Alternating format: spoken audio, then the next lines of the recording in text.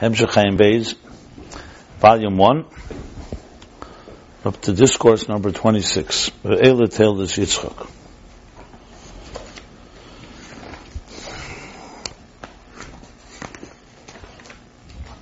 The summary of the Frierdiker Rebbe on this Maimer, the summary that is taken, Hascholas HaMaimer, the summary of the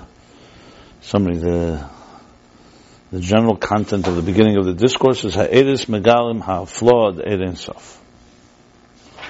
That the energies reveal the awesomeness, the wonder of the infinite divine light.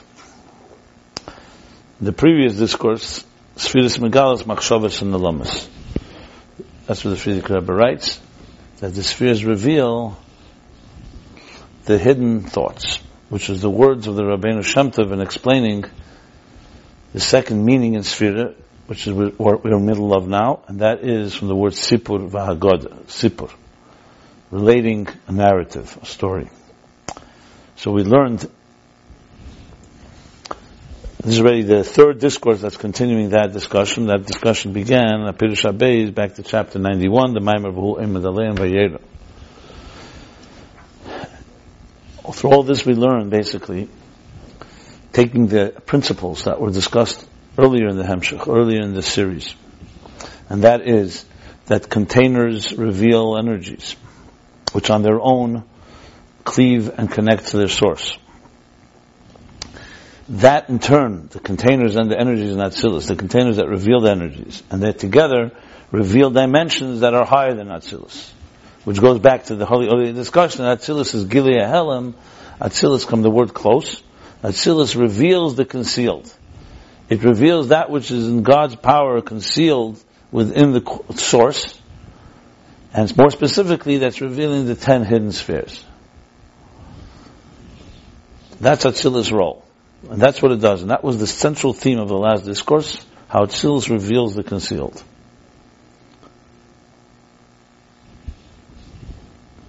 And speaking about that, it broke it into several levels.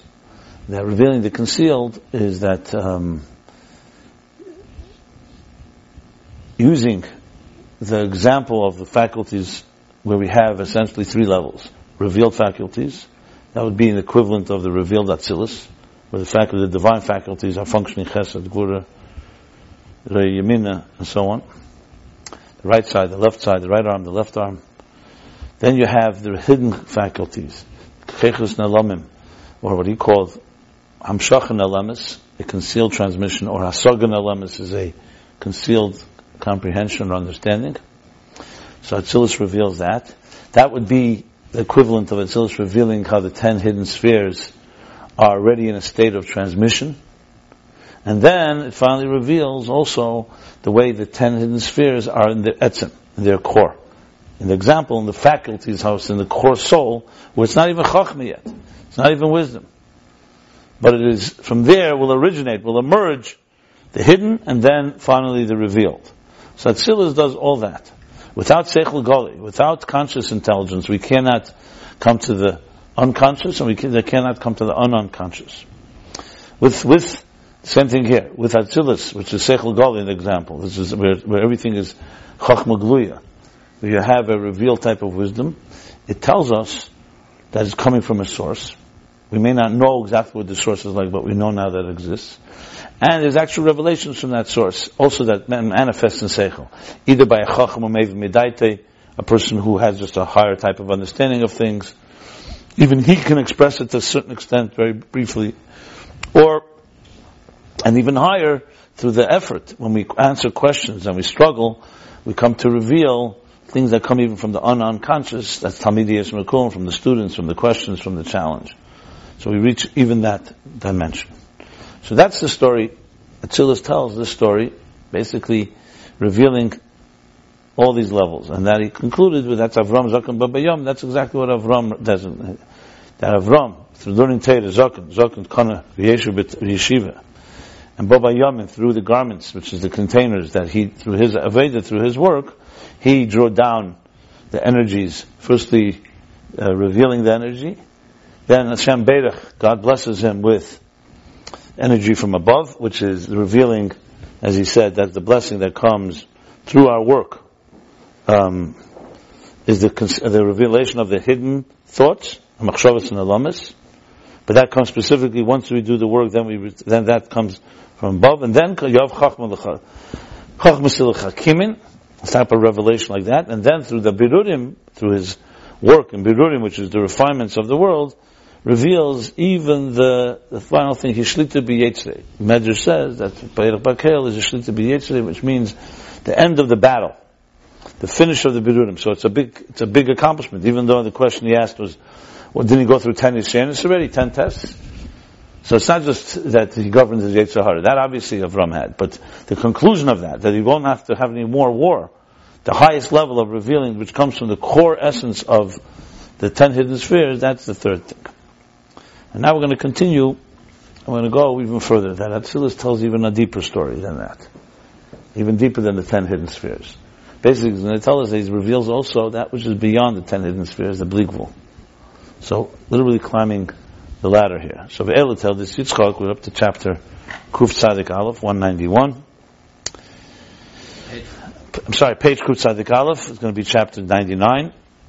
Yeah, Ve'ela said, Shabbos Pasha, tell this Tafresh Ayin Gimel. Terag. He writes it out, Terag. Like Aryeh Shog Milayir, huh? Terag is weaving. Well, weaving, right, that's right. Erig. But Erig with an Aleph, I think. With an Ayin? I think it's more like, Tarik. I see all of them are Tafresh Ayin Reish Yimel. And I believe by Terav, there's also not Tirav, because we don't use the negative. Tirav is like also refers to famine, Rav. So here is Terav, which is Arav, sweet. Yeah. Ve'ela tel Yitzchak ben Avram hailed as Yitzchak. These are their offspring, children, fruit of Yitzchak, the son of Avram. Avram gave birth to Yitzchak, and then he continues. It says that Yitzchak gave birth to the birth of. It's going to be the birth of Yaakov and Esav. V'hikshem Aramah Moshe Alshech. And the Ramesh Alshech in his Sefer Pirush Teres Moshe, I think it's called. Yeah. Huh? No, Ramesh Alshech. No. Hikshem Aramah Mashakosev Ve'ela B'vav. And he asks from the Ramah. He asks the question, what it says Ve'ela B'vav. What's the Ve'ela? And these are the offspring, the children. Shomer Azal Kol Eila Peislas Adashenim. Wherever it says Eila, the Mazal say without a vav, it's like a new thing. Peislas Adashenim, meaning a new chapter is beginning. When it says Ve'ela is Meisaf Adashenim, and you say Ve'ela like Ve'ela Mishpatim, Ma Hey Misinai. Also, this is Misinai. It's coming to teach you that it's a continuation. So Ve'ela is Meisaf Adashenim. It's a continuation of the beginnings of the first. So what does Ve'ela tell us here? What was said earlier, the end of last parsha, Chisai Sada, was the story of the lineage, the pedigree of Yishmael, the children of Yishmael. Shenemer b'Parsha Kedemes, that says in the last parsha.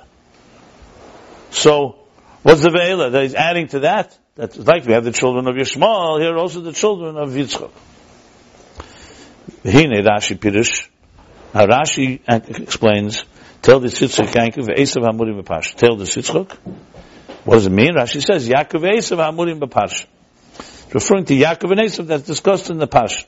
Because it doesn't say right away in the Pasuk. When it says, Ve'el tell the Yitzchak ben Avram held the Yitzchak, then it goes, the Yitzchak was Arboim Shana, and then they prayed for children. It doesn't say, tell this and right away. So Rashi says, B'Parsha, he says, what's it tell this? It's not right here. It's telling the Chumash HaMikra that you'll know in a few verses. Tell us that this chapter, that this verse is the beginning of a whole chapter. It's not just the next sentence. And according to Rashi, we can say, when it says Ve'ela, with a Vav, that that's the continuation. That's the segue. That here we just spoke about the children of Yishmael. So according to Rashi, Ve'ela tells us, Yitzchak, what is it talking about? Yaakov and Esav. That's focusing on Esav. I'm sorry. Achein moving, right? Oh. Achein moving, however, it's not understood. Loman nemer ve'ela shemesav l'Hashem. B'shvil Esav hayeshav. Okay. We still have to understand what's the mesav, what's the addition. It's like something, like you're adding something of value. B'shvil Esav yeshav hayerei lemer ela shepeisel l'Hashem. When you're talking about Esav, it seems more fitting, more appropriate to say Eila, that Pesel, that he's like, he negates the ones before him. B'shvil Yankov Shazel Shvach Yesod. Oh. One second. Ve'el Shamesh Al Hashem B'shvil Esav Yesod Yiroi Lemer Eila Shel Pesel Hashem. What? Eila Shel Pesel Hashem. That's what I just said. B'shvil Yankov Shazel Shvach Yesod. In other words, if we just say Esav Hamurim B'Parsha, fine. But since it's saying Yaakov Esav, so it seems more appropriate to defer and not refer to, I think he's saying two things actually. In other words, since Esav is here, Yaakov is here rather, B'Shvil Shazel. In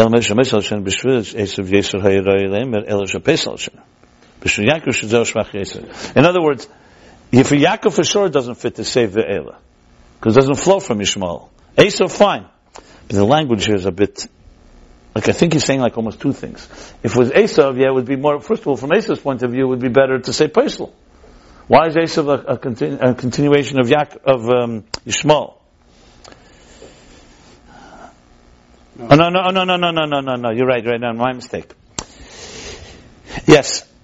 So according to Rashi, Esav, fine. But since it says Esav Yaakov, it seems more to defer when it says Esav Yaakov.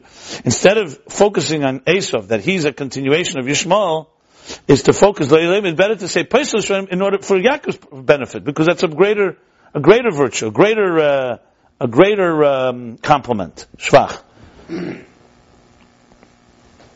So we'll be talking about Yaakov. Yeah. That's such a Shvach Yesed. Because Yaakov is a greater shvach. In other words, to focus on Esav being a continuation of Yishmael is not such a great virtue as saying that Yaakov is a new beginning. Yeah. Gam tzarich lahav masha kasav Avram held this Yitzchak achar shekvar nema Yitzchak ben Avram. You just have to understand, seeming redundancy, it says Avram gave birth to Isaac. After he just said Yitzchak the son of Avram, what alama kvar kefil eid Avram held. Why does he repeat that Avram gave birth to him? We also don't. It's also not understood. Mashakos ben Avram. They never tell this Yitzchak stam. Why altogether do we have to bring that he's the son of Avram? Why not just say tell this Yitzchak and continue? They never tell this Yitzchak stam. Why doesn't it just say the children of Yitzchak stam? Ela tell this Yaakov, like we read later. These are the children of Yaakov. Yitzchak ben Avram. And then again, v'kefil eid Avram helid. So both, number one, the double, in general, why do you have to say it's when Avram? And v'kefil, and then not only that, you repeat it the second time.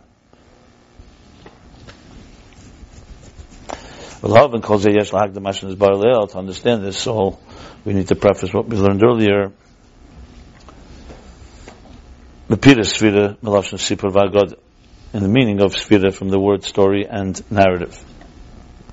Like this, heavens tell the story of God's glory, God's honor. These are the words of the Rebbeinu Shem Tov in the Pardes. Just like Dibur and Michtav, meaning speech and writing, like a written word, Michtav, like a letter. For example, Megillah Esther, it's like it's an Ageres, a letter. They reveal the things that are concealed in thought. Kein Hashamayim moedem al Hashem yizbarach. Saying the heavens indicate and tell us about, indicate on God. This is literally the language from Rabbeinu Shem Tov. Shekein asfiris megalas machshavas and lamas. And so too, the spheres reveal the hidden thoughts. What is hidden thoughts? That was the whole discussion of the last Maimer. V'nez boyer, the Hainu,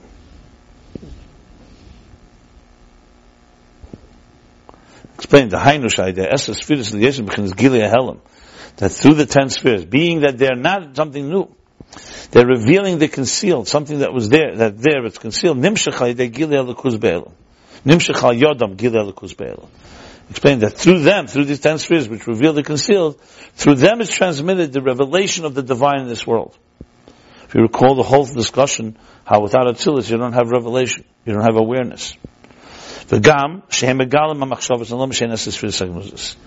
first thing is that they reveal Elokus in the world, as we spoke. That's number one. Number two, that they reveal even the hidden thoughts that are the 10 hidden spheres. For this boy, she has a base madregas. And we explained in this itself, in revealing the hidden spheres, there's two levels. The core of the 10 spheres, and their transmission. That's already a hidden transmission. That already is in the category of the source of the spheres. So you have the spheres, you have their source, that's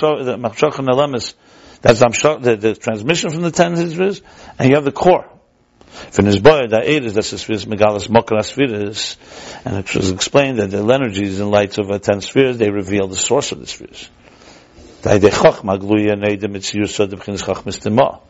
Through conscious wisdom, we know the existence of unconscious wisdom, concealed wisdom. That's the first level. And there's also revelations from that unconscious, like the knowledge of secrets of the Torah. And that's the third thing that also reveals the Atzmi is the core. So very clear summary of the whole picture. I do want to say two things for Bali Nigla. That I was looking to Chagiga, and actually the whole Sugi Chagiga, I think, you could really take the Rebbe Rashav and give a whole Havon in the whole Sugi there. Because, first of all, No, I'm talking now about Chagiga the Mishnah, Chacham maybe in the Daite. Because the Gemara, because he doesn't bring the words, but the Gemara there, when he starts talking, there's different opinions. Because what means Chacham maybe Medaite? If he's a Chacham maybe Medaite, then he doesn't have to learn it. So why do you have to tell him a Remes? He speaks about that there. So they speak about, they give the Roshei Prokim. In the Gemara, a few dafim later, they talk Roshei Prokim. And also, maybe Medavar Metech Davar is brought there. In other words, the whole idea of a person, what he understands on his own, what you have to get him going, I think can be very much clarified by the Rebbe Rashab's discussion on I'm just mentioning that. Another thing I noticed there, that he brings there, when he brings about Chacham Medaite, so he says that Roshei Prokim, that you give it only to Av Bezdin, the Gemara says. And then there's another Manda Omer that says, and to Misha Libe Doeg Bekirbe. You give the secrets of Torah to Misha Libe Doeg, means someone who really is bothered by it. So I was just thinking that it's similar to Birudim, that the secrets of the Torah you give in general. At the bottom here he said that Birudim bring the Seder Sateh that will be La'ased Lave. Why? Because Birudim is through questions and through challenge. And Misha Libe Doeg Bekirbe is very similar to that idea, the exertion that brings deeper secrets. Anyway, just throwing that in for those that know the Gemara. Fine. I thought that maybe should be Doeg Bekirbe means more of a fear of heaven. Doesn't matter, but Doeg is fine, but there's a Daiga there. It's not just, it's a special level. He says there's those that hold that if you don't have Doeg Bekirbe, you can't get the Seitus. The Daiga is that he's... There's different meanings in Daiga, Doeg Bekirbe. That he's afraid of, he's worried that he didn't do the mitzvah properly. Okay, fine. Yeah, but either way, it's Doeg. Yeah. It has to bother him. Right. It means it's more than just regular sitting down and learning. He has something's kvetched. Okay, we continue here, page Kuf Tzadik Aleph, now chapter 99. So that's what we learned till now. And explain the Pardes, Rabbeinu Shem Tov, and Megala, the Seides. But if you remember, let's go back in the beginning of the language, after he brought the Rabbeinu Shem Tov, that it reveals the hidden secrets. Remember the Pardes said on that, Shasfiris Mesapis and Magbilis as Habilti Mugbal. That is now the final step here. So all this that we said is not built in Mugbal. You're talking the source for the faculties, which go all the way to the core of the 10 hidden spheres. So now he says, and now besides that, the 10 spheres reveal their root and their source. These are the hidden. What's the difference again between root and source? Root is usually more distant than a source. But he's not distinguishing it here. Use both words. I'm saying, but he's not distinguishing in explaining the distinction, that's all I'm saying. He just mentions. In this context, he's bringing it as one. What he said specifically was you can't call the core faculties a source. Can you call them a root? Maybe. But he hasn't really used the word root there either. Because they're really not even a root and a source. But anyway, they're also similar to Ila and Siba. So in addition, besides the fact that it reveals the root and source in the hidden thoughts, additionally, Shatzilus Megalas B'chinas Ein Seif HaBligvul. Atzilus also reveals the infinite divine light. And just even without going further, we learned this specifically. If you recall, the 10 hidden spheres is already the root for the 10 spheres. 10 hidden spheres. They're not a number yet. They're not defined. They're all one. But there is something that the artist, who had infinite possibilities, envisioned 10. A structure of 10. But we know there's a level before that, which is Bligvul. There could have been spheres Einketz. An unlimited spheres. So he's saying now Atzilus also reveals that. This is the inyan, this is the meaning of Hashemayim. That's the heavens tell us the story of the honor, kavod, of the glory of Kel, of God. Hashemayim hatachteinim, that the lower heavens, misaprim megalim, elokus, hainashem megalim, that the lower heavens relate and reveal the divine. What are they revealing? They're revealing the level of the infinite divine light. How do we derive this from this Pasuk Shemaim Mesaprim? So he says, Dehini b'targum Jenison, or Targum Yerushalmi, not sure, probably Targum Jenison. Kosev al zeh, he writes on this Pasuk, Shemaim Mesaprim, so we know there's Targum Onkelos, and there's Targum Jenison, and there's Targum Yerushalmi. There's 3 Targumim, the 3 main Aramaic translations. The one that we're most popular, obviously, is Onkelos. The other Targum are usually longer. They actually give a lot more. Even Onkelos, his interpretation of, Rashi brings constantly, gives us not just a translation, sometimes gives us a clarification. So those Targum there, it's even more elaborate. So what does he say, right? The mistaklim b'shmaya, then by looking into heaven. So it says, see, the Pasuk doesn't say mistaklim, it says shaprim. But he says mistaklim b'shmaya, when you look, mishtoyin b'yikored Hashem.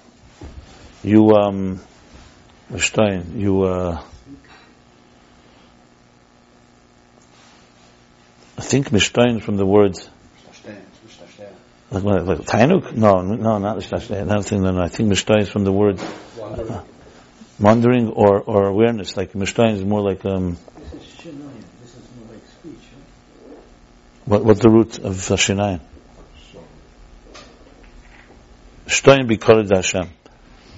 It's more like an awareness, I think. Mishtoyin is like, you're a Mishtoyin, you become like even Mishtoyin, Mishtoyin beganza. It's more like even strolling. It's like walking in, sometimes that's what the expression, maybe that's what it means. Mishtoyin, that when you look at the heavens, you're actually like strolling, like taking, what's the word for it? Like, Mishtoyin is used something, Mishtoyin begins to begin, it's talking like the tzaddikim are led through.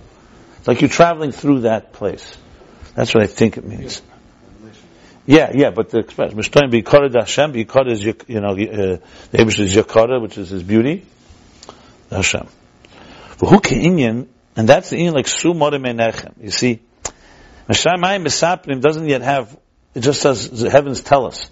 This has the Mistaklim, so that's like Su Moreh Meinechem. Lift your eyes to heaven, to above. V'ru'u miborei Eila, see who created you. This was discussed earlier. Remember, this was the whole thing with Sfar Shamayim, with the numbers. He was talking about, when we look at this, we see the divine in the Kiyum Ha'ish of the stars. Yeah. It's like taking it's like getting a sightseeing tour, yeah. Like we learned earlier. Because why when you look in heaven do you see something? Why not look on earth? Because when you look up there, you see something beyond existence. That's what he's leading to. When you look at Earth, you come to learn that there is, like everything he said till now, that there's a Gelikus invelt. But the Bligvul part, that there's something beyond existence, is by looking into heaven. Because when you look in heaven, you see the Keich Ein Sof. We discussed it earlier. You see, for example, that the stars, the celestial bodies, that they don't ever weaken. Two things. Both in what they kayomim beish, that they're sustained as individuals. Each star doesn't die. Each star lives on. Each celestial body. Bli have said this klal, without any diminishment, without any weakening. This comes only from the power of Ein Sof. This has to be a power.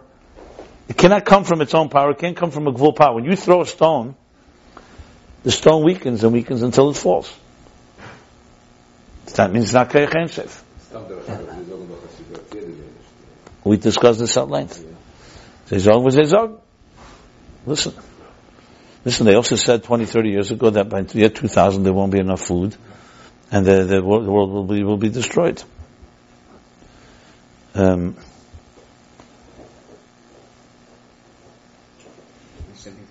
mean, they talk about billion of years, and maybe that's why. First of all, who says that they know what they're saying? It's estimations based, because remember, their premise is that nothing in the world is forever. There's no God, so obviously it has to be eroding. Of course, that's all. Faket, you can bring a proof from them. Because if you use Seichel HaNashi alone, there's no way that this is standing strong. The Torah says it's not that way. The Torah says if it will, after 6,000 years, because Hashem gave it that power for that, but it doesn't. They don't diminish in their being, those methods, yeah? You know, even they say that before it diminishes, it's going to become a lot stronger. By the way. And not over in a minute, over the millions of years. That will be a lot stronger before it gets weaker. But, however you twist it, look. Why does the human race exist? Let's not talk about Kayom B'min. Let's talk Kayom B'min. What are the odds that human beings should be alive today? No nuclear, no earthquakes, and this. No matter what happened in history, the plagues, we still are here. So that you can give it all kinds of scientific explanations. I'm not saying you can prove God exists. Someone doesn't want to believe in God. We live in an agnostic world. God concealed himself well enough for that. He took care of that part. But if you want to have an explanation, a rational explanation, why Jews are here and certain things, the odds are, if you ask, they call the entropic principle, that the entire existence seems to be conducive for life on this earth. All you need is one little twist, the sun, a few hundred miles closer, not even even less, a few hundred miles more distant. The twists and turns, the things that you need for life to be. What do you need? 75 trillion cells for a healthy child to be born. So, obviously someone can make an argument, you know what, I have another explanation. But we have an explanation. This is not about, as you see, the Torah starts with Bereshit Bara Elokim, doesn't start, let me prove to you why God exists. It's a given. Either you accept it or you don't accept it. Now, it's not given purely by faith. It's given because, take away Yetzer Hara, take away personal interest, it's far more logical that there's a creator than there's no. 100%, because it's far more logical there's an author of a book than there's not. What kind of creator I'm not getting now? Whether he gave us a Torah, we have to do this mitzvah, fine, that needs already more. But take away any personal interest, let's not kid ourselves. Again, it doesn't mean we feel responsible every second, that we're going to do everything, but pure logic. I've always wondered this. I wrote this once in a long article. I wrote an article I said that religious people are fundamentalists and don't use their seichel that we've seen. So you can blame them that they're just fanatics, they're born to it, and they just believe, and it doesn't matter. Whatever you say will not change them. But a scientist is supposed to be a bas seichel, and he's supposed to be open-minded. What's the first rule in any type of academic presentation? You have to be full disclosure. You have to tell us your biases. If, for example, you are being paid $1 million by the pharmaceutical companies to say that this thing is this, you have to say it. And then you could say, I've been paid, so nevertheless, I still come to the conclusion. Let everybody then decide whether they trust you. Global warming. Yeah. But let's go like this. So I wrote like this. So scientists, the first thing you should say is, I have personal interest if God doesn't exist. Then I'm not enough to do anything. I'm not responsible. So therefore, I don't know if my objectivity is complete. When I look for this, I'm looking, I said, so a scientist has to be much more honest. And if a scientist doesn't do that, then they're far worse than a religious. A religious person is not claiming to begin with science and so-called rationality. It's his beliefs. The rabbi has to. But then, when I wrote the article, one person sent me, actually a rabbi, he sent me the only time that Aldous Huxley, who was a great thinker and scientist, Aldous Huxley, yeah, Brave New World, and a LSD proponent only for the elite. What is it, like a philosopher? Yeah, in the 60s. Yeah. Smart guy. But he writes, I have it, it's unbelievable. It's the only time I ever saw, he writes like this. I am invested that there is no God, because then I have sexual freedom, and I can do whatever I like. And now, that's my whole life is built on building a case for what my interest is. And you're invested in it. He opens that, I respect that. That I have no problem with, okay? Fine. Problem the other way. That's how you. Absolutely, that's what bias is. Everybody has. That's why I always say mechanical Jews. When a frum person makes a case for God, is this coming because you really did a real research, or because that's what your position is, and then you find ways to justify it? I'm not saying something wrong, but you have to be honest with yourself. I'm under myself. I grew up in this. I like everybody. I was taught Moedani and Egelvas. I went to yeshiva. They programmed me like we were all indoctrinated. So then you come of age, and you start wondering, how much of it is, given to you, how much is yours? Ultimately, you can't fully answer because nobody comes with a clean slate. We all are born to parents that are going to give us something. If I was born in the street, I would also have biases. If I was born to atheistic parents, I'd have bias. So that's a ridiculous statement because all of us, no matter what. But an honest person at least looks at it and doesn't just say, you know what, because I was given it, that means it's absolute truth and I have it. I know other people feel they have absolute truth because their parents told them that. So the question is, once you were given this on a platter, can you own it? Can you study it and learn it and feel comfortable? Frankly, if I don't know what would have happened. If I had thought that Judaism was repulsive to me, maybe I would have not been embraced it. I don't care, even if I was indoctrinated. I didn't find it. I found that it was a very legitimate system. I'm talking about purely from Seichel. So in addition to what's given to you, and so on. I'm talking now from a skeptic's point of view. Obviously, some people just have natural emunah, which God bless them, and they never have questions. But I'm not one of them. I have questions, but I'm honest. I'm honest. I'm the first. When people interview me, let's say, and I say, look, I was born into this. I cannot tell you I went on a search for 80 years looking for every system, and I found this is the best. But I also cannot tell you that I haven't read, and I've seen, and I've compared. And I still feel that Judaism is, it's, for me, I'm proud enough to say that this is, I can embrace it and feel proud about it. Absolute truth is the domain of absolute creatures. I'm not one of absolute creatures. I will tell you, the Torah does believe it's absolute. That's how I would put it. That's how I speak, so-called. But many people are very threatened by words like that because it sounds like, one second, we believe 100%. I have no doubt that there are people that do, and I'm sure that a part of my divine soul also believes completely. And even when I don't feel so much like that, I still made a commitment. You're a commitment. The commitment keeps you going, Anyway, the point I want to make here is that, like I said many times, that the people who go to the other extreme and say the Rebbe's letters, or all the arguments against science, that the Rebbe's trying to prove scientifically that the world is 5,773 is ridiculous. He's not trying to prove science. First of all, the Rebbe is not coming from science. He's not trying to prove things from science. The Rebbe is a Torah mensch. Torah says, Bereshis bara Elokim, that's all that matters. If you're telling me science contradicts it, I question either science or your understanding of the science and so on, or maybe understanding of the Torah. That's the point. Because we have already an axiom which is that Torah is emes, that's for sure. There can be something that God cannot contradict himself, basically. That's the point. So same thing here. You could go, if you don't use Torah and God, you can explain that you may have to, go like this all around and around to explain how the Kima Ish, how people survived everything or through it all. You can explain that Tzvar Shemayim are their own way. But a Torah way also gives a very simple explanation that God created the world and gave it a certain eternal power. That's Judaism, but in Judaism there are different factions or sects.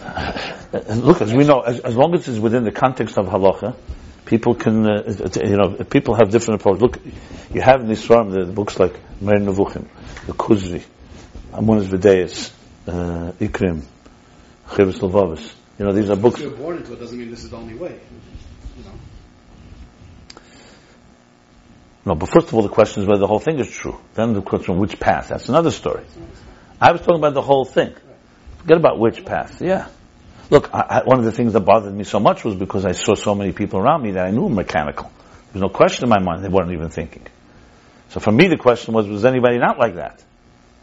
I won't tell you what I found my answer. Heavenly body. I found out that I needed only one thing for me, for my own peace of mind. That in every generation, if there's one that gets it, like one chacham mev medaite is genug famir. I don't need that. I understand the masses in general are conformists. That's reality in every society, in every community. But you want to know whether, like people say, Chabad so great. You got your scum and we got our scum. Everybody's got their low lives. So I say, yeah, but let's go to the top. The best of this system and the best of that system. That's where you look. You don't look at the bottom. The bottom, of course, we all have our challenges and so on. The best would be where you see that the system has something to offer. Anyway, Heavenly bodies. Yeah. Never thought of it that way. I would say this. It's true with Chal in every society like that. Now the question then is, why isn't that spilling over from the top and like this? That's another thing, because people are people, and I'm not going to defend. People are people. How do you explain that? This is the Buddhist. He said it once. But he's saying English. First of all, there's levels in the Buddhist too.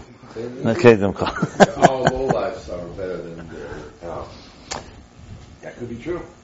Anyway, it's not for now. It's a whole other discussion. But I will say this: one thing you for sure, every child in the Chabad community knows. Maybe they have nothing else, but they know. If you ask them what's the purpose of existence, they know. They may not know anything else about the world, about Judaism. And a lot of other communities, they may know Chokolatei Kula, they can't answer why we're here. Besides that, to prepare reward for the world to come. So there are certain things that, you really want to have both, Giluyim and the Etzim, so to speak. But I'm not here to pull rank. I was talking more general. The point I want to make here is that we definitely have an explanation from a Torah point of view. So he says like this. So we see the Keich Ein Sof from Besu Marim Erechem. Hein Behem, B'mashen Kayom, these believers say this klal, that we see that they are perpetuate individually without any weakening. That's only possible Keich Ein Sof. If you throw a stone, as I said, you'll see the weakness. If something goes on and on and on, it testifies there's some power in here that's imposing itself that's more than Gvul. When the Rambam, heavenly bodies have an intelligence and they rank between humans and malachim, and so what we see with the heavenly body is only an external aspect of what they are, and we can't even make an inference if we see a star that's turning one color or another color. It doesn't, just like a malach, we don't, sometimes it can manifest itself physically, sometimes not. So it shouldn't be a stira. The whole problem about a decaying universe. I think it's more simple than that. I don't think you have to rely on malachim. It's just on the mere fact of the preservation. Look, I said again, let's talk in broader terms. Let's not talk about the star, is it getting stronger or weaker. Existence. That it's here, that it could, so many odds that it could have been destroyed by an asteroid, by this, by that. That in itself is a testimony to some type of power that's keeping. Obviously, he's talking more specifically about a Keich Ein Sof that's keeping, but U'Kamesh Yisbar Le'el Perek Pei Zayin, like we learned before, chapter 87, B'Kesara, U'Mavur B'Makmachem Ba'erech, and explained elsewhere at length. V'ayim Mashis Bar Lekam on Perek Shin Lamed Gimel 333. So B'Kesara discussed this also. V'chein, that's the first thing. Hein from the Kemer. V'chein Ma'asmodes HaPa'ula Shalahem Mashasevim Tamid Bli Hefsek. So number one, that the fact that each individual entity does not weaken and continues Chazakim Kiyem Hibaram. They're strong as the day they were created. And also Asmodes HaPa'ula Shalem, that they continue to continuously function and continuously to orbit. Bli hefsek. So in other words, he's talking both their individual existence, kiyum, and also their function. She'ein zeh mikeach atzman. Like what causes them to continuously turn? So scientists will tell you the power of gravity, etc., etc. And from the Torah point of view, it's because there's a keach that's not from their own power. Even if it's the power of gravity, who gives the power of gravity? Why is the power of gravity weakened? That, you understand? So if you, like example, in our world, you take two physical things and you turn one thing another, at some point it's going to run out of fuel. It's going to run out of energy. So there's no question there's an enormous energy. Even a scientist I once spoke to, I said to him, how much fuel is there in the sun? So he said to me, we also believe it's not just fuel, it's creating fuel. Because if it's just fuel, fuel runs out. The biggest machine runs out. But if there's constant nuclear reactions, it means it's like, so I said, but that means that the thing is creating, like imagine you have a stove that just creates its own reactions forever, a car that refuels itself. Doesn't exist such a thing. You know?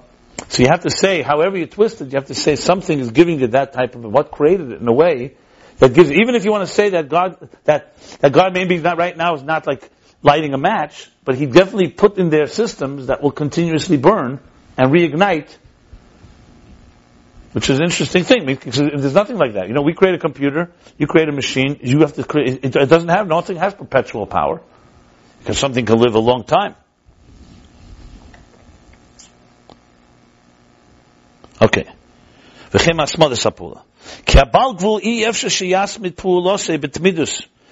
Baal Gvul, a finite entity, and finite here doesn't just mean finite as in it's 5 feet or 2 inches or whatever it is. Finite means it's finite, but also its power is finite.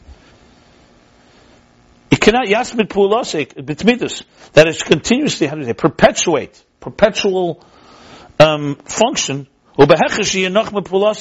On its own, you have to say it will ultimately rest. It will ultimately come to a stop. And when we see the galgalim, the wheels, literally, or you can say the spheres, the spheres. There's the Tez Galgalim bias, there's the 9, as the Rambam says, it's like basically 9 spheres that are turning. But however you understand it, the turning there is definitely turning going on, of the celestial heavens, Shemesavim and Tamid, that are continuously turning, Bli Hefsek, without any pause, that indicates that it's coming from the power of Ein Sof. Because how would a turn continue again without stop?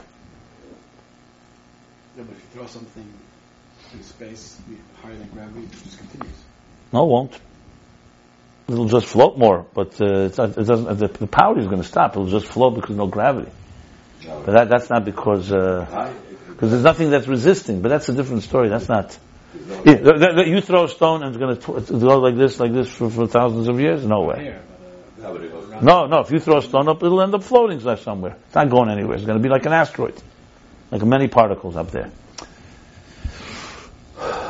We're not even talking about the kivun, that it's exactly the right distance and this, and day and night.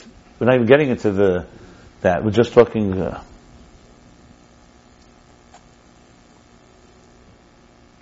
Here's the question that we have. Okay. There we go.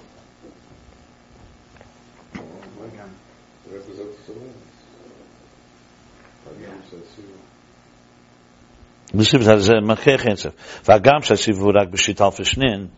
says this earlier also, I think. He asked this in Perek Zayin, he didn't? Well, Chassidus for sure talked about it. I think I'm almost sure he did. Briefly. Perek Zayin. Right, it was right here. Mr. Yerushalmi.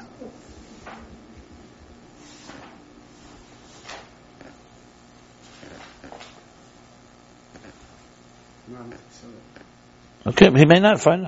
I think for some reason I thought he did. He said something that was in that regard. Okay, maybe. And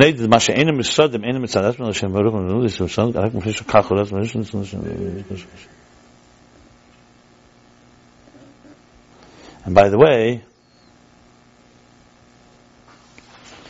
the way, if I recall, okay, fine. Okay, let's continue here. The question is, and even though this orbit, or this turning, the surround, is only for 6,000 years, how does it Agbola? Yeah, so then it's Agbola, it's not forever. So 6,000 years. Ian who doesn't show Kechin Seif. Right. You could say it's limited. It's just a strong one. Fine. We don't have the strength. This is stronger. In other words, what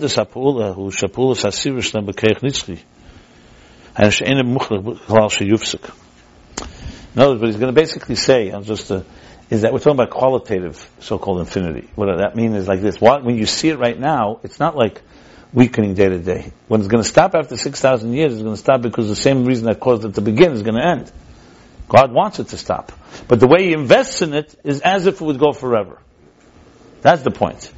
Because, like for example, when we say Kayom and Be'ish by human being, Kayom B'min rather, we're not species, but you say a child, Tinuk Mishanel, as soon as he's born, he's beginning to weaken. Right. And you age. And then the person dies. So here's what he says.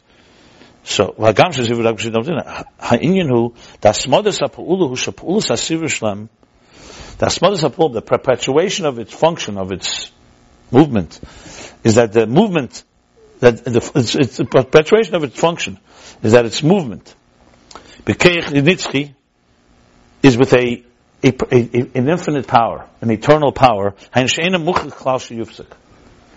nothing that compels it to stop. It has in it such a power that there's nothing that's recognizable that compels it to stop. So when you see it, it seems infinite power. And that which will stop after 6,000 years, that's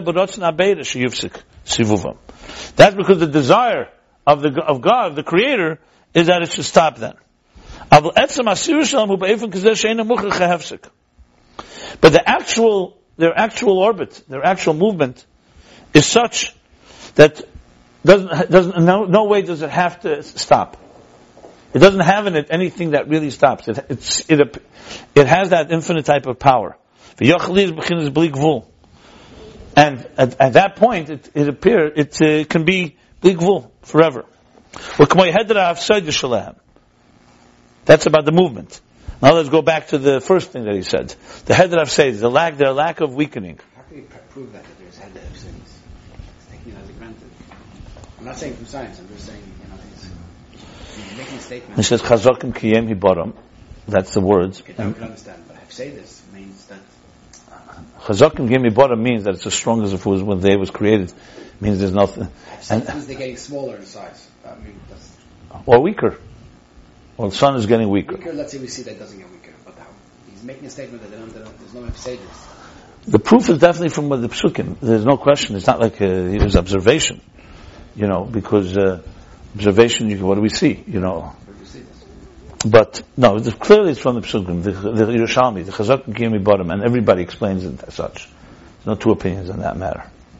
That it means that they have this type of perpetual... Look, some of the skeptics who learn this, they say this is medieval science. It's not really modern science. I've seen some articles about it. I'm not going to go into here right now because it's not really the point.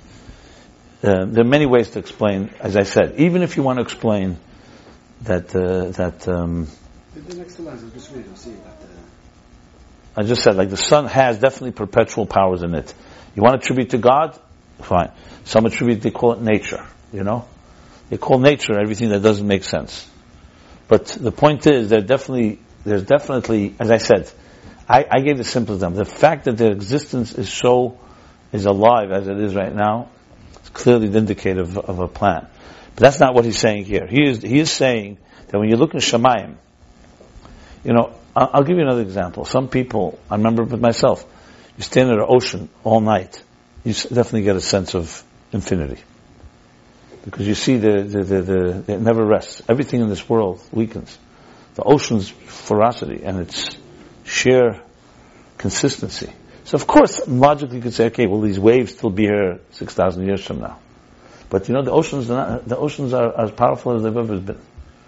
And look what just happened here, Hurricane Sandy. With all our technologies, nature comes and does its thing, and it's going to, and it'll happen again. Maybe tomorrow. Yeah. Right. My point that I'm trying to say is that as far as the Summa Meinechem goes, that's scientific. When I look at this, I see something that is not me, which is Gvul. We're weak. We weaken. We have our ups and downs. The Tzvar Shamayim were created to give us a taste. That's really what it comes down, a taste of Ein Sof. You want to get it technically, is it Mamish Ein Sof or not? Like he's saying clearly that the Ein Sof is coming from outside of it. It's giving us a taste of an Ein Sof power, that creation on its own. Let's put it this way. If you never saw the heavens or the oceans, you just saw people, you would never know that there's that type of perpetuation. Then suddenly you look and you study that, which is maybe what Avram, even though he didn't conclude that that's not God, but he definitely learned from it. So Tzvar Shamayim is teaching us a taste of Ein Sof, because it's just like us. The sun and moon are no different than a stone here. Why do they have that type of power? So of course, if you're, as I said, a scientist that's invested in no God, you can give explanations. But go call the Poshet Mailet, a simple approach. You have here, you look up into heaven, you see a certain awesome infinity. That's the bottom line. You see, even that the fact that the universe is so large, doesn't mention that here either. You see things that are giving you a mibara ela. Let's not forget that's the bottom line here. To go start making an airtight case, of course you can sit and argue. But ask a child, what do you see? The child will say, it will be in awe. So an adult is going to come and say, don't be so much annoyed. Remember, the sun is made up of fuel and it's dying and so on. But it's not the experience that you have.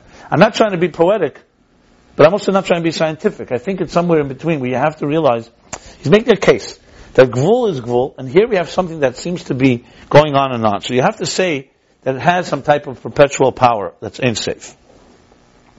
Can you argue about it? Of course you could argue. I don't know if that's where he's going here. What's an argument on this? I mean, when it says because the Rotz not baited. But while it's there, it's acting as if it's eternal. I'll give you another example which I use, but this is not what he says here, so I don't want to use it here, but I'll complete this example. Do you feel that you have a beginning, me, in your life? A beginning that began, let's say 40, 50, 60 years ago, or whatever age you are, and that will end at a certain point, and you feel like you're like, here's my beginning, here's my end. I come from my mother and my father. We don't feel like that. A person feels, when someone says, what does it feel to be alive? It feels like I will always be alive, and I always was alive. You don't feel a type of like energy, it's about to end. There's a certain eternity. Now, that feeling where does that come from? Is that an illusion? No. I've never heard anybody say that. Maybe I'm talking right now, you're sitting at this table. You feel anything's ending or anything began? You never feel that way. I'm not talking, you're talking now, you're going to bring me an exception of someone that's about to die and says, I know I'm going to die. I'm not talking about that. I'm talking about most people walking on earth right now. Even then. Probably then as well. Right. 100%. Their logic tells them. But anyway, the feeling of this type of feeling feels like we are we are forever. We are. Now, Chassidus says that comes also because we have a certain divine element that gives us that sense. Even though we know with Seichel that's not that way. Every person dies, etc., etc.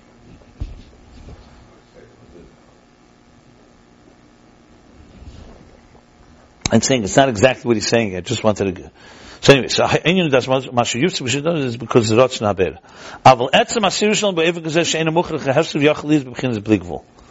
But the actual movement, as we see it, as we experience it, it could have been Bigvul. Goes back to the other thing, not just their sivuv, their movement, but the actual thing that they do not get diminished. It means that they don't get at all diminished. The davar nifsed hu nifsed. Because something that is weakening, even while it's existing, it's weakening. Maybe the dogma that Chassidus brings, I don't know if he brings it here, from Mayim Chaim. So what's Mayim Chaim? Live waters, where you need for certain impurities. You can't use a mikveh, which is still water. You need to have a live source. What's a live source? And he called Mayim Chaim. Mayim Shalem, not Mayim Shalem, Mayim Chaim. So it says, the Mishnah says that it means a river or spring that does not dry up within 7 years. Once 7 years, a pitayra is considered to be like a chazaka, so to speak, forever. And what happens if it dries up the 8th year? I just thought that Huh? even if you drive that idea, that says that's still considered. Yeah. Why? Because 7, the Torah was Kevei is Chai. My point of the matter is, whereas something is less than 7, doesn't mean that after 7 years it dies. It means now you can't use it. Because you could argue, you know what? Meanwhile it's running. Why are you worried whether it's going to be alive in 7 years from now? Right now it's alive. It's not still water. No. It's an example to show that the same thing. Well, because if something is 7 years, it means, even though in the 1,000, at some point everything's going to dry up. Everything in this, like I said. But it was implanted. God said, this water, call it alive, because I have given it this power to go on. I see, it's very complicated to talk about it scientifically. It's too different, it's a different track completely. Start explaining, because I told you, even with science, you still have to explain what internally is causing you to have this type of like a perpetual power. And I'd love to engage scientists, if anyone's watching that's a scientist who understands this, to explain it maybe more. I'm talking what it says here from Chassidus. I'm by no means an expert in the science of it. So full disclosure. Okay? Okay, so even besides it's a lot, Kiyum, it's also the Tzva Maila be'ez Kiyum ein behem hafsedis klal. And Tzva Maila, he's making it very clear. And the heavenly bodies, the heavenly army, the celestial army, meaning the soldiers, the celestial body, the Tzva, they have while they exist, they have no weakening at all, no diminishing at all. Hagam shachet shital fishnin yifsedu, even though, and even though after 6,000 years they will weaken. He's really elaborating here. Shemayim ka'oshon nimlachu means that the heavens will like smoke, will just dissipate.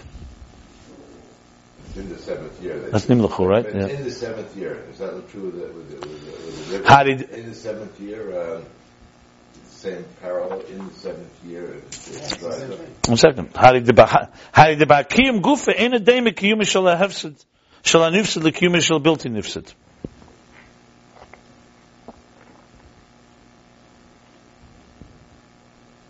Yeah, and he's elaborating more.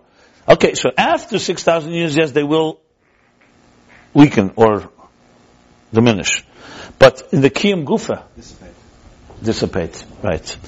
But the kiyum gufa, but in their existence itself, you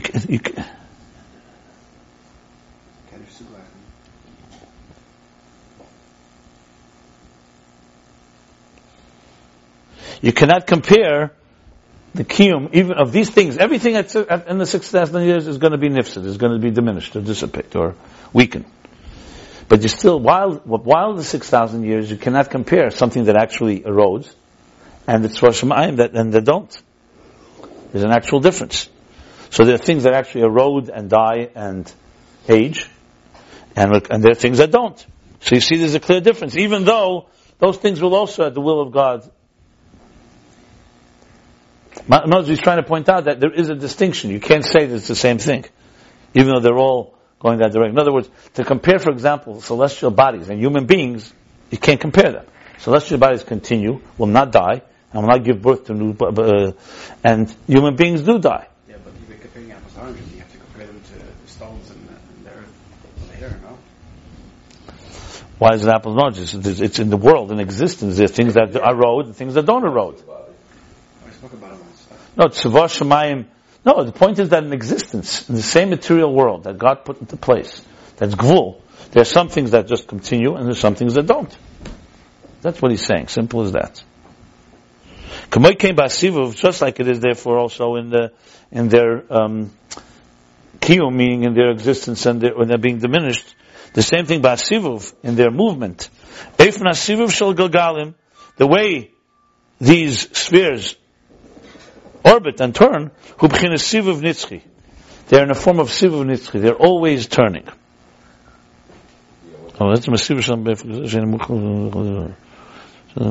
Yeah. And that only comes from the infinite power of the Ein Sof. V'oid, and then he continues further. V'oid, and additionally, shein gufim rabim. This is also according to the Rebbe that holds that the earth is not turning. He says Sivu Ashalahem, he keeps on saying Shalahem, like this doesn't pertain to us, it talks about them. That's the Torah Shitta, yeah. V'oid, additional thing that testifies, all this is coming to explain how Hashemayim Mesaprim K'vayit Keil. That the heavenly body, heavens, the lower heavens reveal Ein Seif. In addition to Shem Gufim Rabim B'Suvim B'Yichodim B'Cholokim Zemazeh. Additionally, there are many, many bodies, and each one has its own particular orbit that's distinguishable one from another. V'Kulam U'Chavanim L'Kavan Achas. And they're all directed and guided toward one direction and goal. She'ein Zeh B'Kavanas Asman. That is not coming from their own intentions. Ki Mekeich Elyon, but from like a captain of a ship, from a higher power, have built him malubish behem, that does not manifest in them. That's the power and the ability of the Creator, the blessed Creator. Because the Galgalim, these spheres are Balideya. They have intelligence. Like the Rambam says in the Hilchos Seidat Torah.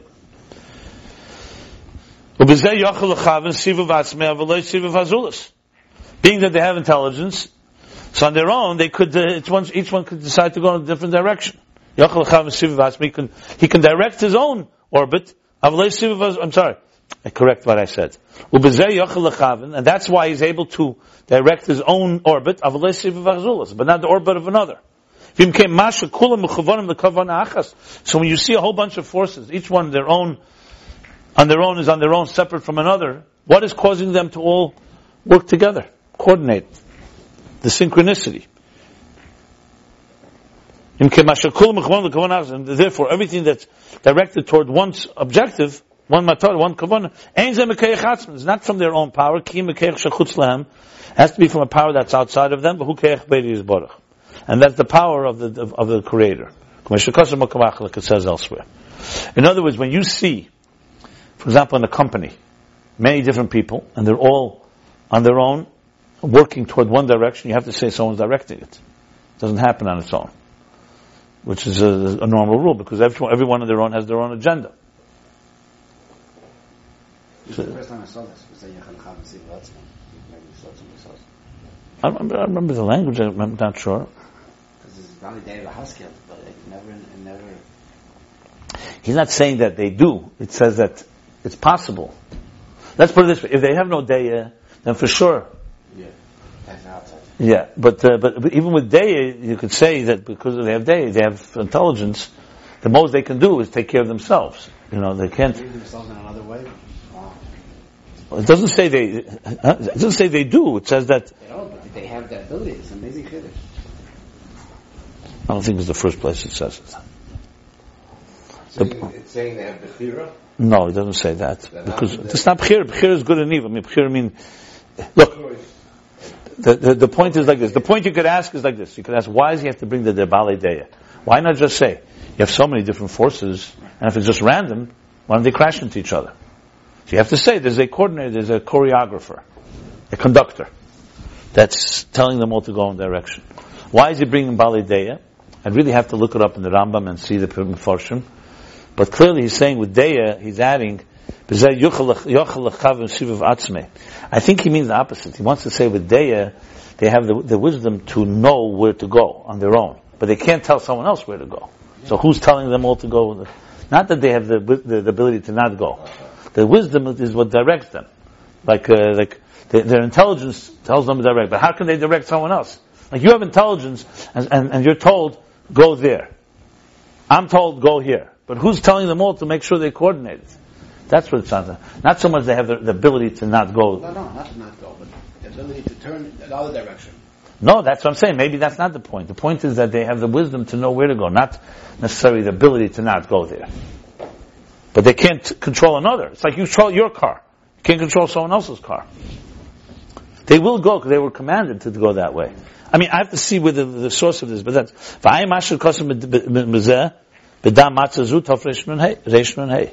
and look what it says about this in the Maimon Matzazu from the Rebbe Rashab himself. Yeah. No, but sometimes, because he probably elaborates there. So all this comes. So from heavens, the heavens, we see the power of the bligvul.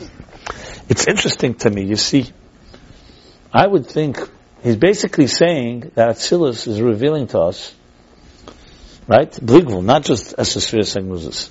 That means a power that's beyond the finite. Why can't you say this is the power of the infinite in the Esesphere Segmuzis? Remember, they're coming from the Keich HaBligvul. Okay, may answer this. Let's not jump the gun. I'm thinking ahead a little, which I always say we shouldn't do, right? So I won't do it. Medrash Tilim probably. Hashmaim Saprin Kved Kelos Tilim, right? Yeah. Medrash Tilim Ubi Yalkut and Medrash Tehillim, which is the Medrash on the pasuk in Yalkut. Isa apizeh Moshel legiber shenichnas lemedina v'lo yedim malkeche. An example of a powerful person that entered a land and they didn't know what his power consisted of. Amalei pikach echad. So one smart individual said, "Ma'avna dehu mizgeshes bohon atinyedin gvurase." By seeing a stone, because you don't see him, you don't know how powerful he is. By giving him a stone, that his mizgeshes bohon, what's mizgeshes? That he can throw or lift. Mizgeshes. Different explanations. Mizgeshes, I think, actually means maybe even to crush. You know the word mizgeshes bohon. Any thoughts on Shisha? Huh? Gesh Chavah means to come close. No, that's not here. This is definitely a test. In other words, that he's able to play with or to play with, negotiates. Yeah, but this is probably okay. The exact word, we have to find the translation. Yeah, yeah. That's how we'll know. Asun Yedim Gvurase. Okay, that from Asun Yedin we'll know. You'll know Asun Yedin. Okay. Asun Yedin Gvurase. You'll know his strength. Kach Hashemayim. That's how from heavens on the Lemedin, on the Lemedin, Ma'keich Shal Kadosh Baruch Hu. We learn what is the power of the Eibishter. In other words, on its own, it's hidden. Give him something to express himself or just to demonstrate, and then you'll see the strength. Yeah. Or Pirush Mizgeshes, who Kedisa b'Mishnah Perek Vay is the Chala. Eimesai b'Zman Shasfina Gesheshes. Oh, he does say. What does Mizgeshes mean? Like it says in the Mishnah, the second chapter in Chala. Eimesai when b'Zman Shasfina Gesheshes. The time, what's it talking there about in a boat, in a ship? No, it's talking about you bring Chala from Chutz La'aretz into Eretz Yisrael. When is it including the Chala? So when the Sfina is Gesheshes, when it's touching the ground, so then it's already like. In other words, so it's already reached the harbor, basically. Yeah. Pirush Aruch shekarkoyis hasfina negaz bekarkoyis hayam. The Gesheshes means that the bottom of the ship has touched the bottom of the sea, meaning where it touches land.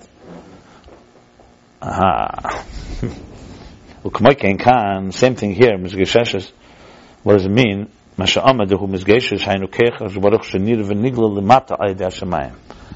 the mata. In other words, not Mizgeshes, just how powerful. So how does it work there with the Gibber? Now what does he do with that? I know like this, that when it comes to with heavy lifting, like in the Olympics, so a person, when they're strongmen, when they do what they call weights. So there's a whole process. They have to first bend, pick it up by their knee, and then go up. So the strength is really the hardest part is from the ground up. So it could be maybe that's what he's talking about. You want to really see his strength. Avnei Mizgeshes is like how he lifts it from the ground. But I don't know. I'm just thinking out loud. But here he's saying, so what's the meaning? Literally, the Keich Baruch Hu, that just like the ship touches Geshes. So the same thing, the way the Keich Baruch Hu sheniv nigla mata ayidei Hashemayim. That's the mata here. How does that work? That's like the earth. Right. So in other words, you see how the heavens touch the earth, so to speak. How? And now the Humas Geshes, so it says, so let's just say, let's go, the Gibber Shem, the Humas Geshes Bohan. And the Humas Geshes Bohan, you see the heavens as they, I'm just trying to touch it in the words. Okay. How infinity comes together. So if you want to see the power, you want to see the Shamayim, you have to see it when it's touching. It's a little abstract interpretation. It's not specific. Is that Shamayim? The Shamayim is the thing that shows you Lamata. Okay. That we see the power of God that's recognizable, distinguishable, and revealed below through heavens. Which means that the infinite power that is revealed within them, in the heavens. I don't really get it with the ship, but I get it. Mizgesh basically is referring to something that is touching below. So it's God's power that we're seeing below. How heavens impact us. Yeah. Right. How heavens look to us. How they impact us. How they impact us. But you see, it's not exactly the mamish like the moshel. Okay.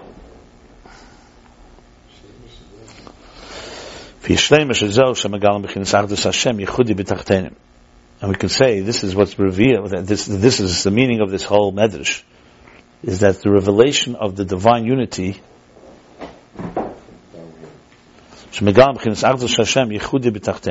That you reveal the unity of God, its unity down below. And that's what means mehum is geishish behem. You want to know the power of the gibur? You see it in the Evan that he is so-called being grounded to. The pirush shenegei bekarka, that it touches the earth, the land. You see, what's bothering me is like this. Till now he's saying you look up to heaven. It's not about down here. You look up to heaven, you see the infinite power, so you learn that's coming from Keich Ein Sof.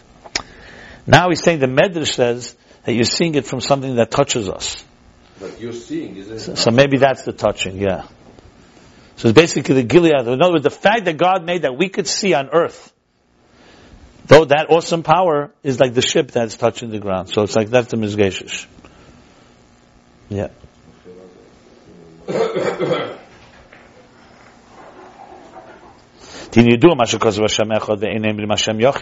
it's known, as it's known, what it says, Hashem Echad, Hashem Yisrael, Hashem Echad, one, not Yochid, oneness. The Kavona, Be'emer Echad, what's the Kavona Emer Echad? Echad, the Shagam Commission is Hava Elamis, Harihem Echad. Yochid would mean oneness and nothing else. Who Yochid? He's all alone. Echad means that even also the way he created the worlds, he remains one. Because they're all sublimated in the divine unity. That's what it means when he will rule. The continuation of the lashon there is that it's revealed in the worlds, his kingship, leadership. Like it's known and explained elsewhere. So bottom line is that's the fact that the Shemayim reveals to earth the divine unity, which is, as he's saying, the Eira Bligvul. Shekol Nira B'chush B'Shemayim, all this we literally see in heaven. How the Keich Ein Sof Peil, that the infinite power impacts, and how they are completely subjugated. He didn't say B'Telim B'Tachlis before, except maybe that's what he meant by the top, that they directed, that they listened to the direction.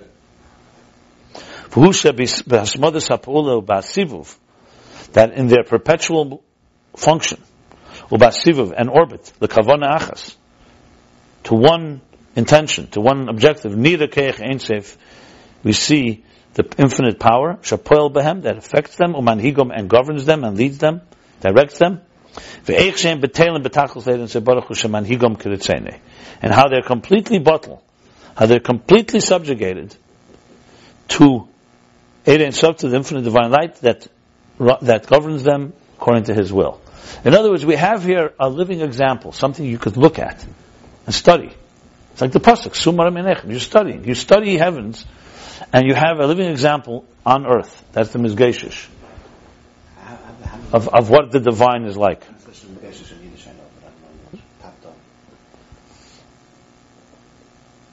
Yeah. Yeah, it's hard to explain top ton. Top them dafik, like, it's like almost taking the temperature. It's like top ton.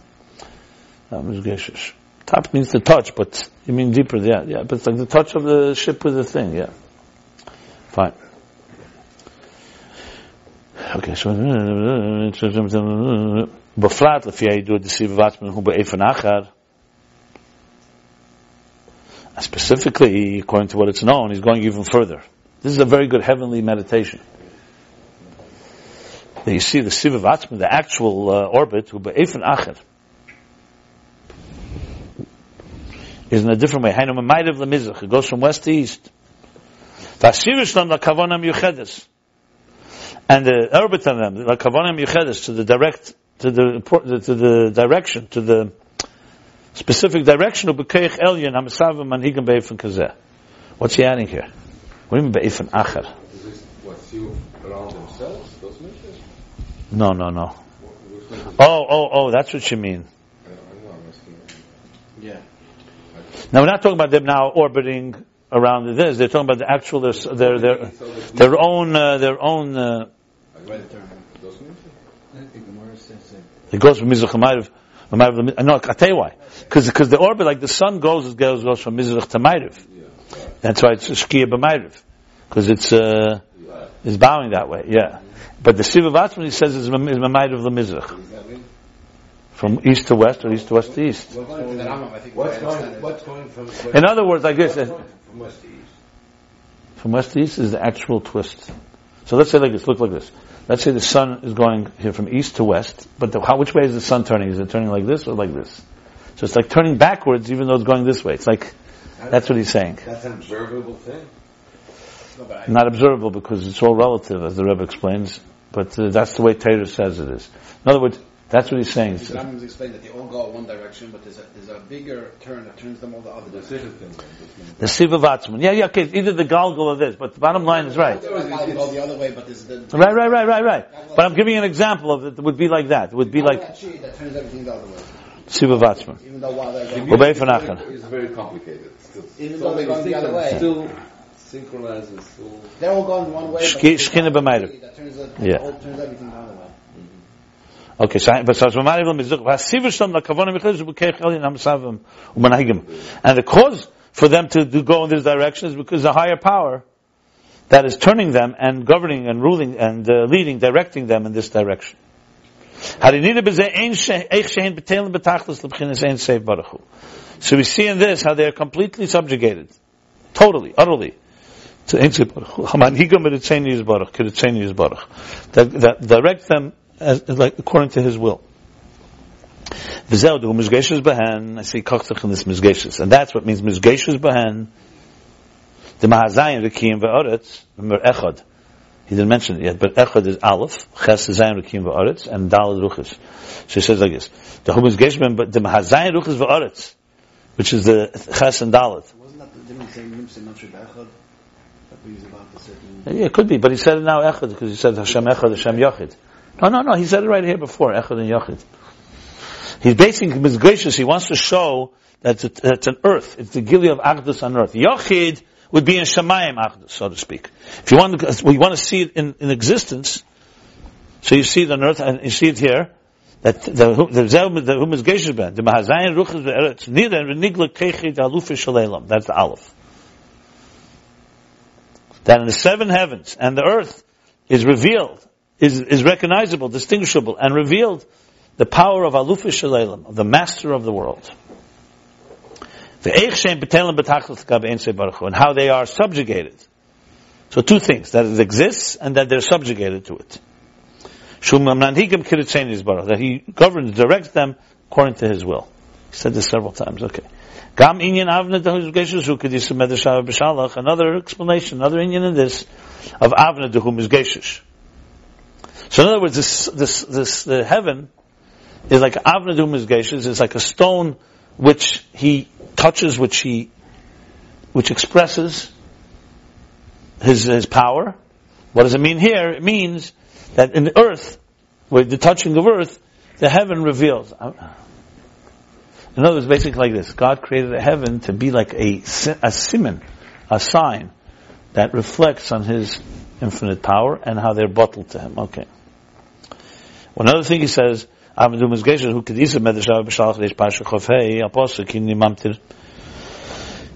medrash should not be on hini mamtir, by the man. Hini mamtir, I will mamtir, motter, like I'll rain upon you man, bread from heaven. Why is he going through all this, by the way? I've said it right. Are you with us? No, obviously not. That's why I'm asking.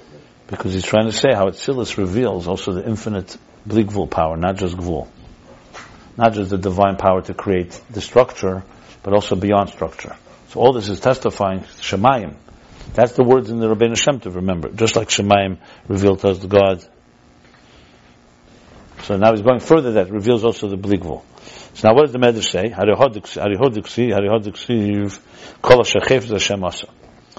The Medrash says on the pasuk, Hinni mamtir, God says, I will now rain upon you this. Why? This is what it says. Everything that God desires, He does. Everything God desires, He does, because everything belongs to Him. It means He has that type of omnipotent power. K'shehimtir eish v'gafris hayimin hashamayim, by Misdoim, that when He rained upon them eish, fire, and the sulfur, so it was from heaven. V'atal min hashamayim, and the tal, the dew, is from heaven. V'aman min hashamayim, and the man is min hashamayim. In other words, the Medrash is telling us that the pasuk is teaching hinni mamtir, hinini. Why does it have to say hinini mamtir? I? Because it's teaching us that it all comes from God who controls it all, because it's hakol shalei. Everything comes from, it's all Him. That's why the emphasis on Shemayim. Speaking Shemayim Esaprim Kved Kel. The diuk is unbelievable. He's coming to explain why heaven reveals all this. But it's revealing it down on earth. But what is the Medrash coming to teach us? What's the point? Shebein hashpos hadin va'inish hagadol rachman oslan. That both on one extreme, the transmission of din, of judgment, and a great punishment, God forbid. Ubein hashpos hachesed hagadol, and also on the other extreme, the transmission of great love and kindness, which is tal and man. Asher hem beis inyanim hafchim, which are two completely opposites. They're based, they're diametric opposites. Hakol nimshach miklei echad, dahainu min hashamayim. They all come from one container, one instrument. One is chesed, one is gvura. One instrument called heaven. Wow. For uyin iskalus chesed gvura. This is chesed gvura. That's shamayim, shamayim.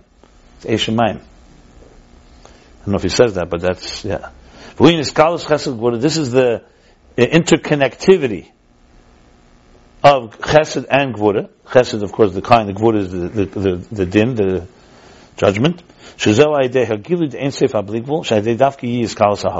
wow.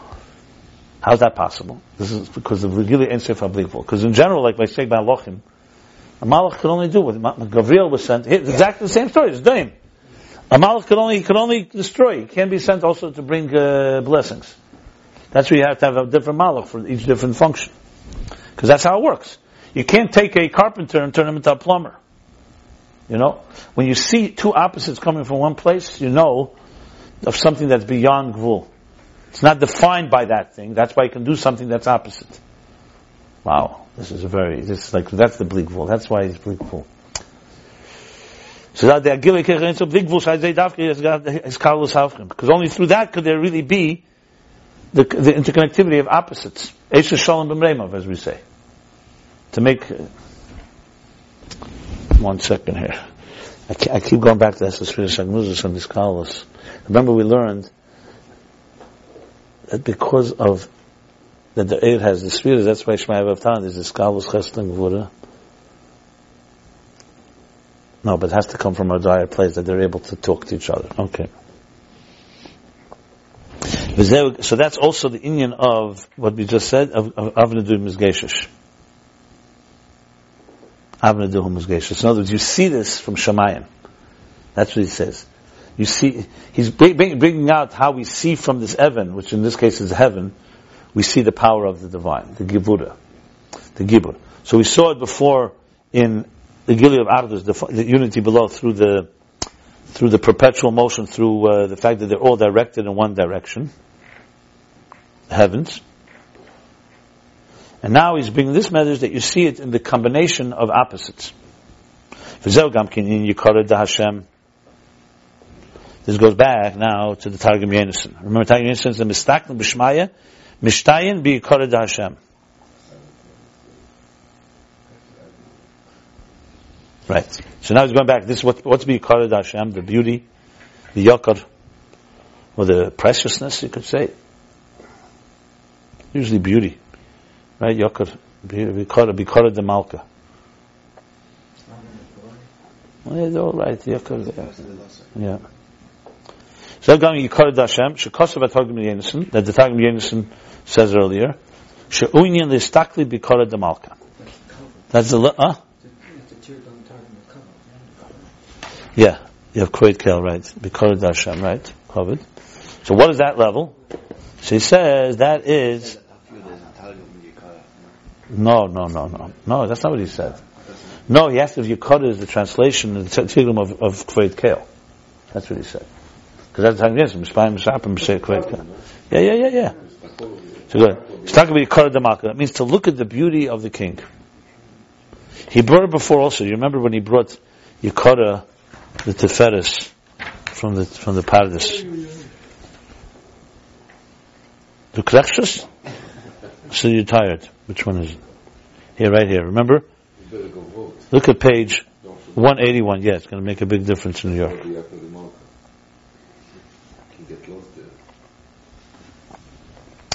I just remember Yefi Nishmasa, we spoke about the Yikored. 1 second. Yeah. The beauty, the cover, the target. Preciousness, the value. Okay, good. Fine, so this Yikored, so what's he saying? That what is it that you're seeing? What beauty are you seeing? You're seeing the beauty of interconnectivity of the opposites that you see in heaven. True beauty and pressure and there's beauty and yeah, because the feathers from beauty is only when there's a iskalos of different colors. When you see, for example, color blue, color red, it's nice, but it's one musical note, another musical note. Beauty is harmony within diversity. That you see different things and they combine right. Like we discussed in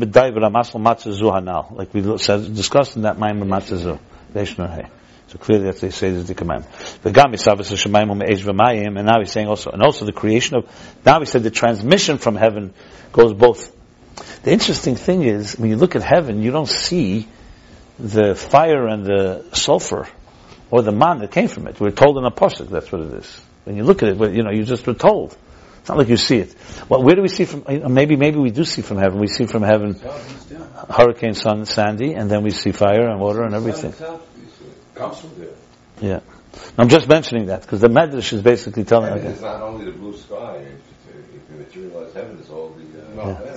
He's taking it as a given that you're a mind man, that you believe that these things happen. No, I understand, but I'm saying, but what's the point? You can close your eyes. You don't have to look at heaven to know that. So think of the pasuk. Coming from the heavens. Okay, fine. Just mentioning it. And also the creation of heaven is from fire and water. The kaima beruchi law.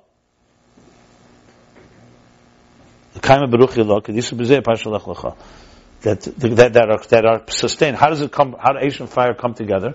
So it says beruchi law, with the spirit from above holds them together. Because naturally they don't come together. In Borod also, the Makkah Borod you saw fire and water, fiery hail. Like it says in Zeh Pashalach Dafayin Zayin Amud Aleph 77a. The Pirush Ruchi Law. What's Ruchi Law? What's a higher spirit?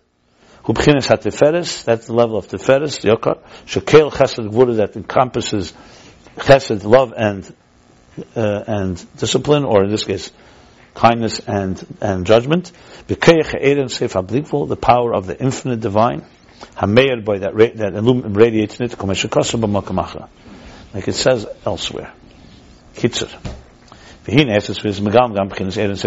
Now, the 10 spheres of Atzilus reveal also not just the root and source in the 10 hidden spheres. which is all the root of Gvul, right? It reveals the infinite light. Like we say in Shemayim Misapin Kveit Keil, Yikored Hashem in the Targum Yenusu. The beauty of God. Why? Who? And that is the B'kiyumim Hatmidi, B'rotzna Beira, that in their perpetual sustenance, their perpetual existence, with the B'rotzna, the desire of the Creator, V'asmodas Pulasam, and their perpetual function, V'asivuv, and movement, and orbit, Kulam L'kavona Achas, so all the things together. A bunch of things here. Now, first of all, they perpetually exist. Number two, they perpetually move. Three, that they're all in one direction. In all this we see the infinite power.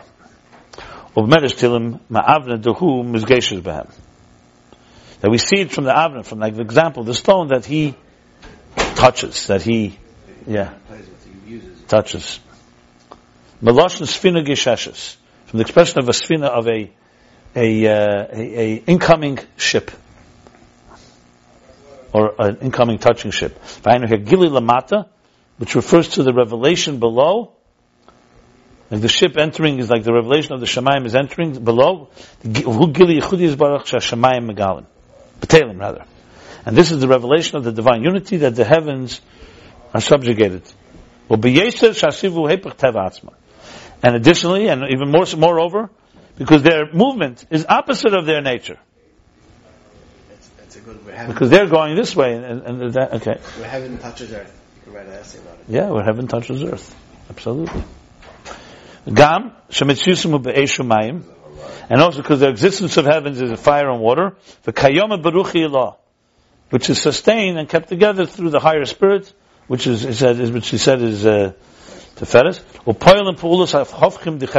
and it affect two opposites of Chesed and Gvura, of attraction and repulsion. The Iskalus, this interconnectivity comes from the infinite divine light, V'zeh Yikored Hashem. And that's the beauty of God. Okay? So this also provides how we can see the Bligvul. We see in existence. We have a taste. We have a glimpse of the infinite. In other words, we have to still understand what do we see from what we learned till now. This was also pretty good. So till now we learned that Seichel has a root, but it's all a structure of faculties.